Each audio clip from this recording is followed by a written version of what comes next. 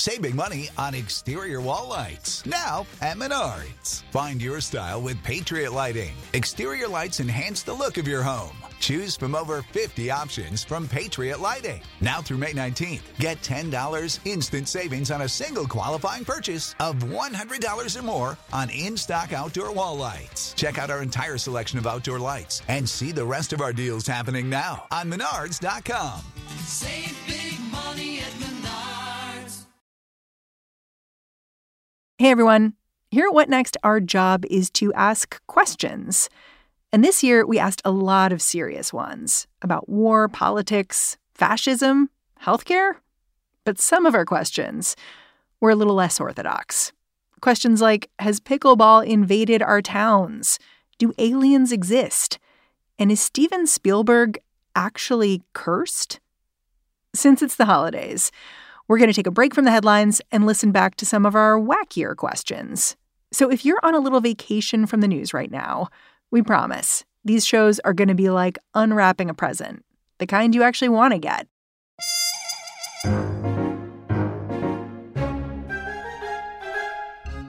Sometimes you can't catch a break, even if you're a world-famous director.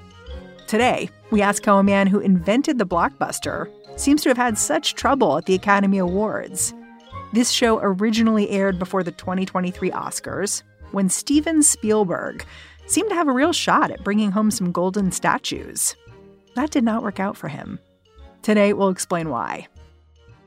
Heads up before we start the show, there's a little spicy language in this episode.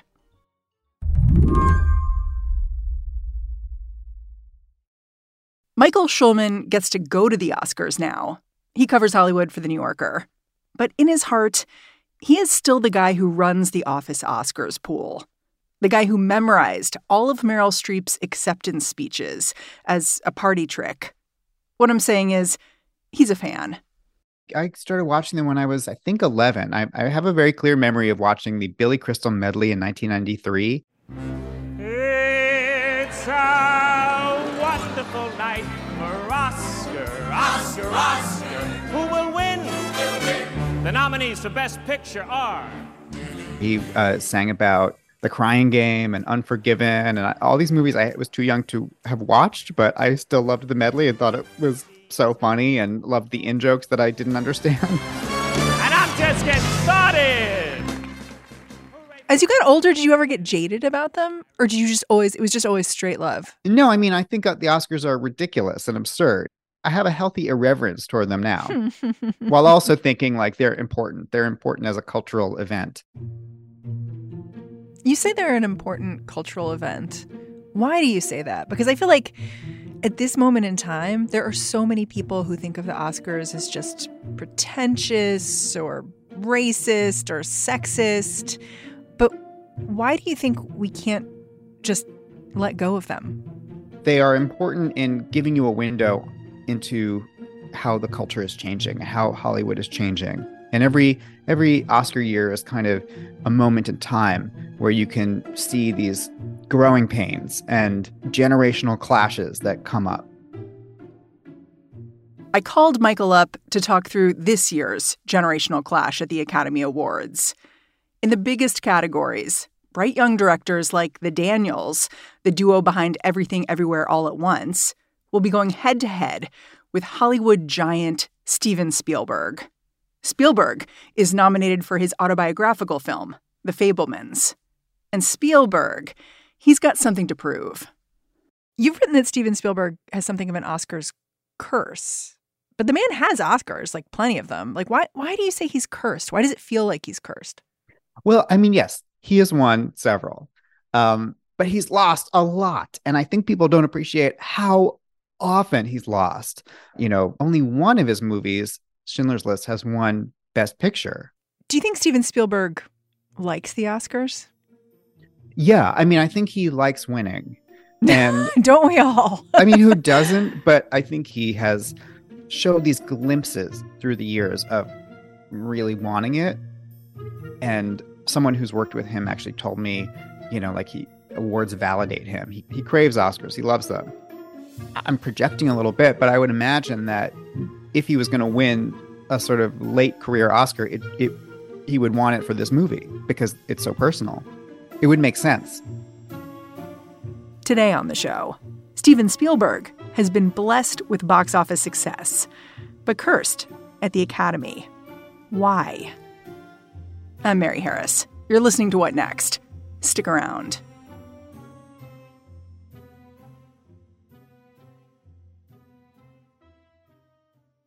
This episode is brought to you by Discover.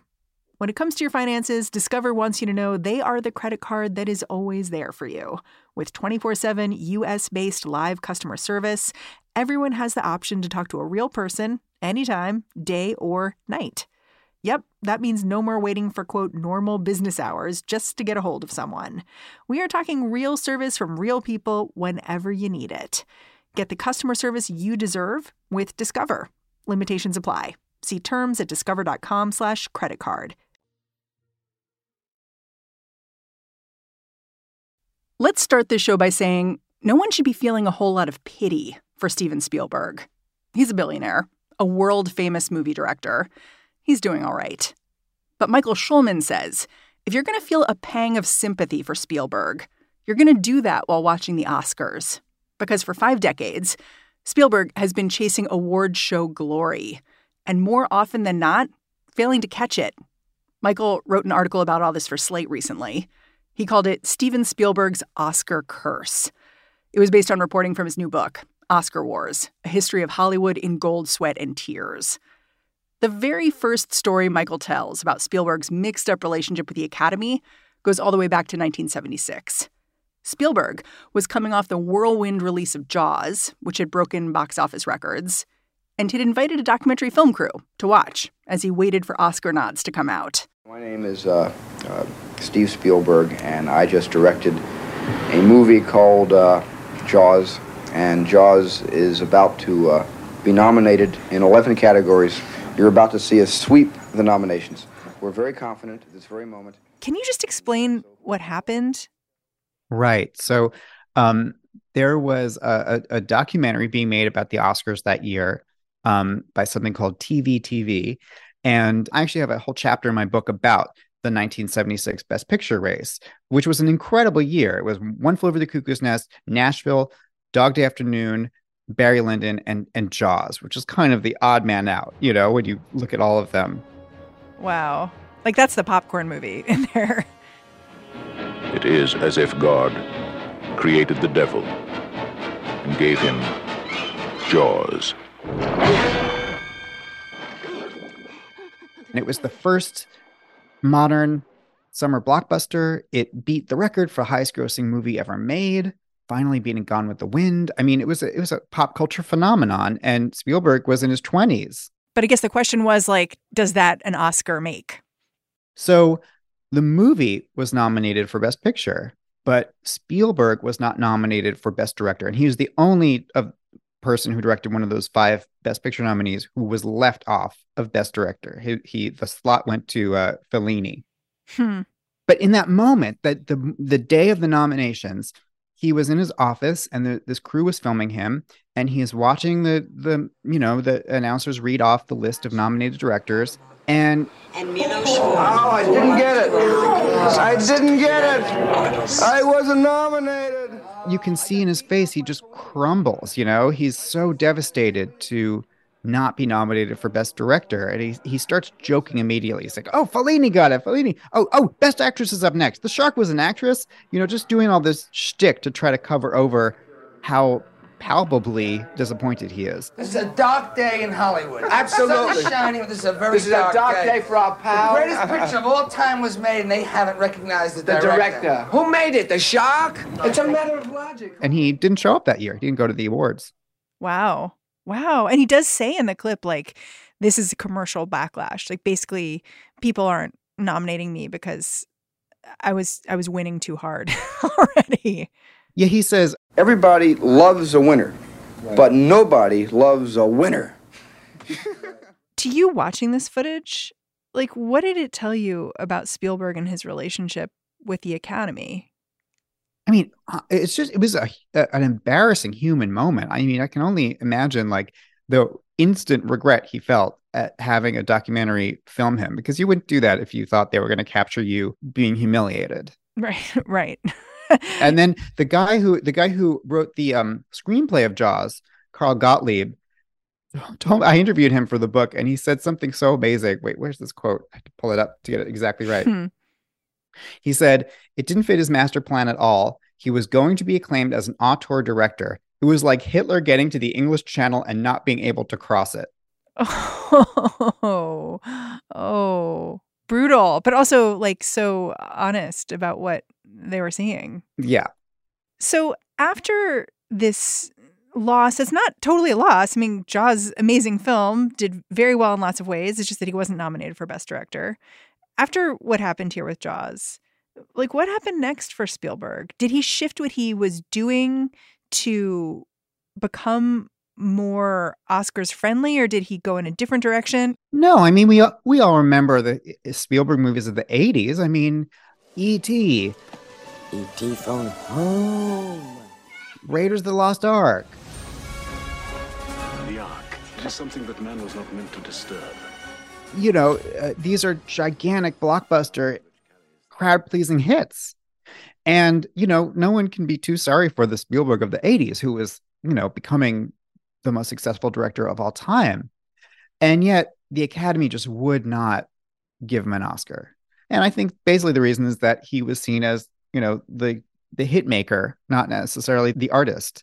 And even when he made a kind of prestige movie like The Color Purple, people still didn't want to give it to him. And the next year after that, he was given the Irving Thalberg Memorial Award, which was obviously a kind of consolation prize. It's like they do this every so often when someone is clearly not winning who should have an Oscar. The Academy feels like they should have something. They give them one of these honorary awards. Eventually in 1993, Spielberg made Schindler's List. And this was the film that kind of broke that initial curse, I guess you could call it, with the Oscars. Mm-hmm. Can you tell me about that year and what it was about Schindler's List that you think shifted the tide for Spielberg? I mean, Schindler's List was really an event. You know, I remember going with my parents and grandparents. You know, we're a Jewish family. We all went together. It was an important thing for people to see because it was a movie that hadn't really, like no other that had been made about the Holocaust. And it was far from just an entertaining movie. It was almost like a referendum on what the Holocaust was and how we should remember it and how it should be depicted. Yeah, it was interesting. At some point, I was talking to my husband about the Holocaust. We were watching a TV show that had a depiction of the Holocaust. Mm-hmm. And he was like, yeah, when I was growing up, like it would have been in really bad taste to depict the Holocaust. And I thought about Schindler's List and how big of a deal it must have been for him and his family when it came out, because it was a depiction of the Holocaust by a Jewish director who was like writing this story and telling it, you know? Yes, and I think it felt like an important movie, no matter what people thought of it in the end. It was inevitable that it would win the Oscar. I mean, I even spoke to the guy who was in charge of running the Oscar campaign for Schindler's List, and he told me, like, basically just, don't fuck it up. You know, there was really no competition. And he was right. It won 7 Oscars. It won Best Picture and Best Director. And that is, to this day, the only time Spielberg has pulled that off, those 2 awards. In the years since Schindler's List, how many Best Pictures Oscars has Spielberg won? No, none. That was the only one. After the break, is Spielberg missing out on Oscars or being robbed? And will the Fabelmans break his so-called curse?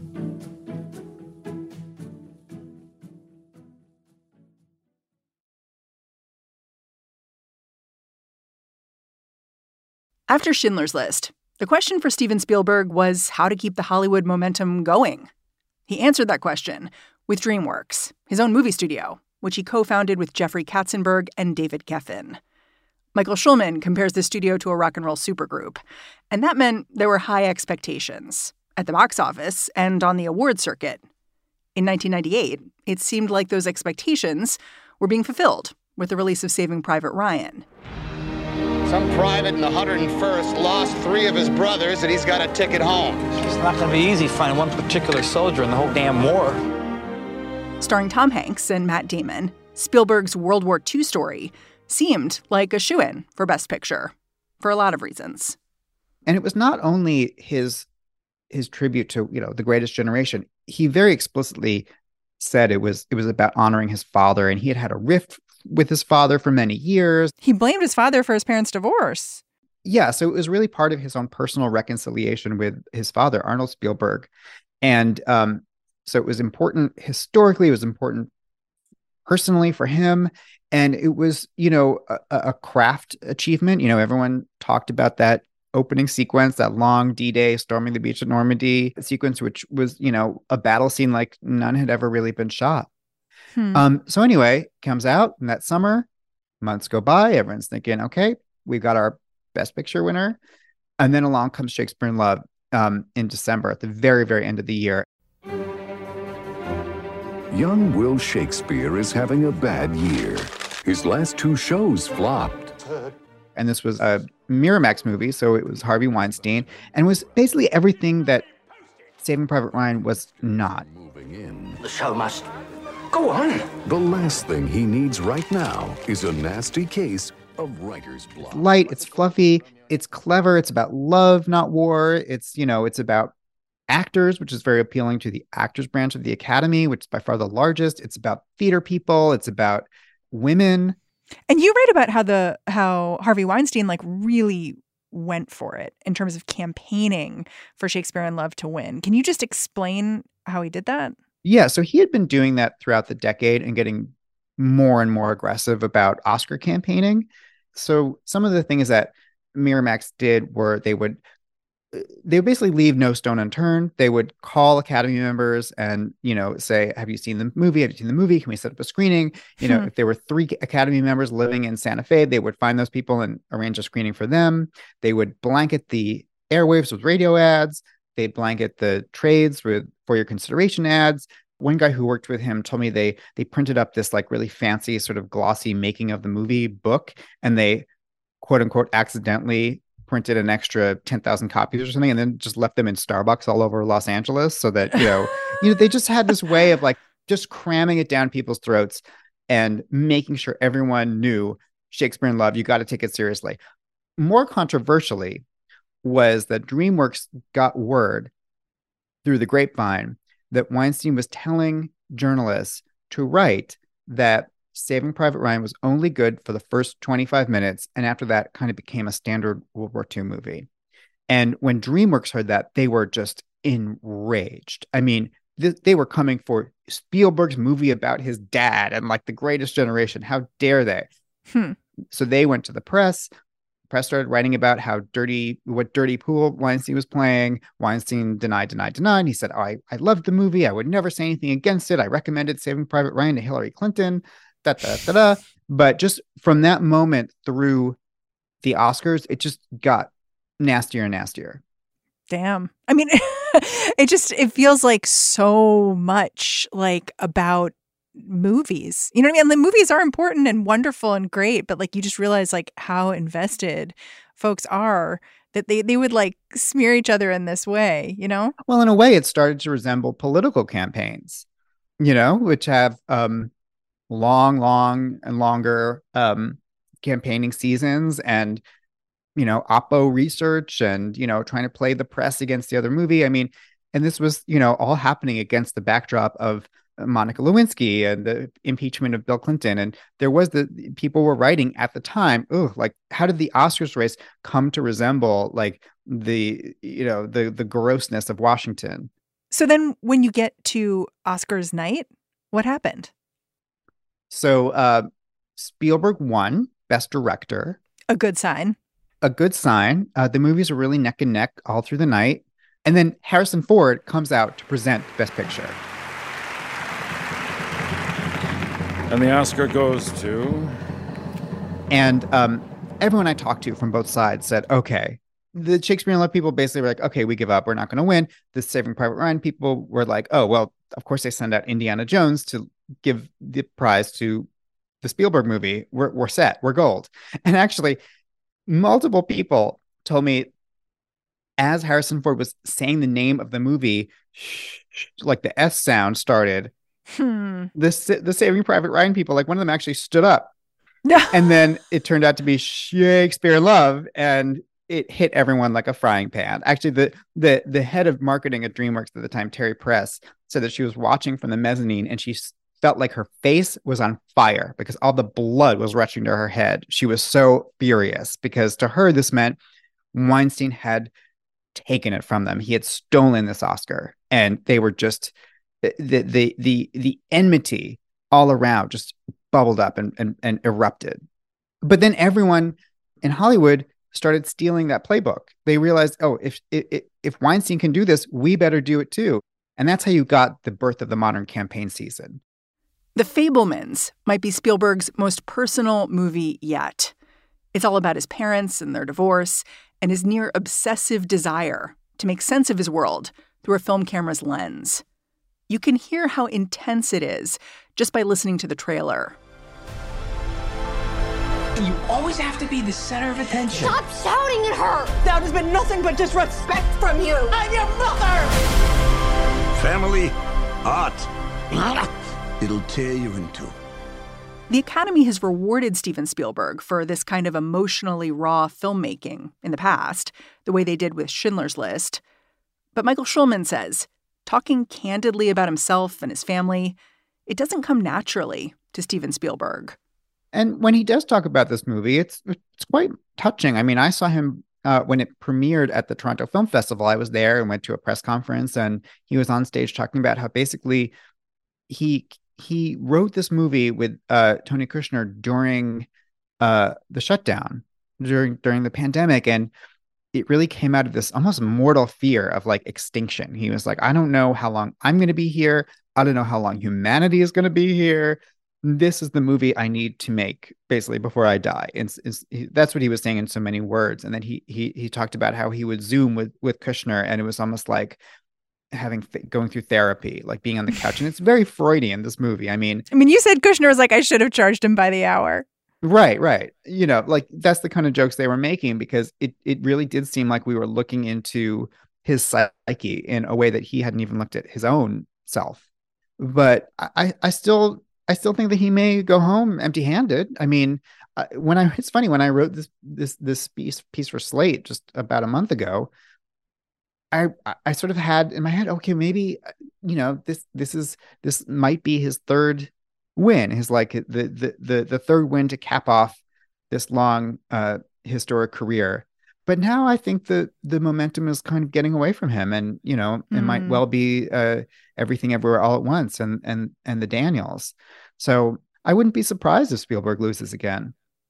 Yeah, I'm glad you brought up Everything Everywhere All at Once, because thinking about this conversation, thinking about the Oscars this year, I couldn't help but be reminded of the Grammys when Harry Styles won and the internet just exploded at like, why not Beyonce? And, you know, if he won these categories, Best Director, Best Picture, I could see the internet exploding a little bit the same way about the Daniels and Everything Everywhere All at Once, which is an incredibly fresh movie with a primarily Asian cast. Mm-hmm. I don't know if you see that too. Yeah, I mean, Everything Everywhere All at Once really feels like a movie of this moment. And that's what's exciting about it. It's also, remember what I said at the beginning, the Oscars are how the industry sees itself. And part of the appeal of Everything Everywhere All at Once is that it's a huge hit, you know, and it's a huge hit that's not a franchise movie, a sequel to something. It's, you know, a weird indie personal movie. It feels like the future. And it is also, you know, not a movie about white people. And so I think next to that, The Fabelmans looks a bit old-fashioned as the kind of movie that would win the top award, but it also hasn't really done that great at the box office. And I think the momentum is behind Everything Everywhere so much because it represents a kind of exception to all these downward trends of people not going to movie theaters, especially if something is not a Marvel movie or Top Gun or Avatar or something. And Everything Everywhere is it's an underdog, you know. Underdogs always do well at the Oscars because people love that little, you know, the little train that could. So if Steven Spielberg wins Best Director, Best Picture, like, does he deserve it? How do you feel about that? Does he deserve it? I mean, if you're asking about my own personal taste this year, The Fabelmans is my favorite movie this year. If he wins, I think that it won't be undeserved, but I think it'll also represent how people feel about Spielberg as a person, which is kind of inextricable from how they feel about this movie. And when I saw the movie in Toronto, I didn't always connect with it, but I always felt like, okay, this is a valuable cultural document because this person has given us so much popular culture and ingrained, his imagination has defined so much of our shared cultural language, everything from E.T., Jaws, all of this stuff. And it's important for us to know on that level just what motivated him, what got him into this. And I think no matter what you feel about Spielberg, if you're a fan or if you're not, I do think in order to understand the giant footprint he's had on American popular culture, this movie is a major source of information. It's funny you say, like, if he wins or loses, whatever, like the decision is kind of based on how you feel about Spielberg. Because I feel like a lot of times with these measurements of success, if you're the person being measured, you try to think of it as like, oh, well, it's not about me, it's about the work. Like this is not a judgment of me. This isn't a yardstick of me. You're actually saying the opposite. You're like, no, this is a yardstick of him. Well, I hate to shock anyone by saying the Oscars are a popularity contest, but they are. Michael Schulman, I've had a great time talking to you. Thank you for talking to me about all things Oscars. Thank you. This has been fun. Michael Schulman is a staff writer at The New Yorker and the author of Oscar Wars, a history of Hollywood in gold, sweat, and tears. In case you missed it, after the show aired, Steven Spielberg lost out again. Even though The Fabelmans was nominated for Best Picture, Best Director, and Best Screenplay. Better luck next time, Steve. All right, that's our show. If you're a fan of What Next, the best way to support our work is to go join Slate Plus. Go on over to slate.com/whatnextplus to find out how. What Next is produced by Paige Osborne, Elena Schwartz, Madeline Ducharme, and Anna Phillips. We have been getting a ton of support from Jared Downing and Laura Spencer. We are led by Alicia Montgomery with a little help from Susan Matthews. Ben Richmond is the Senior Director of Podcast Operations here at Slate. And I'm Mary Harris. Go track me down on Twitter, say hello. I'm at Mary's desk. I'm handing off the reins to Lizzie O'Leary and the What Next TBD crew. Make sure you check out her show tomorrow and Sunday. And I will be back in the feed come Monday. Talk to you then.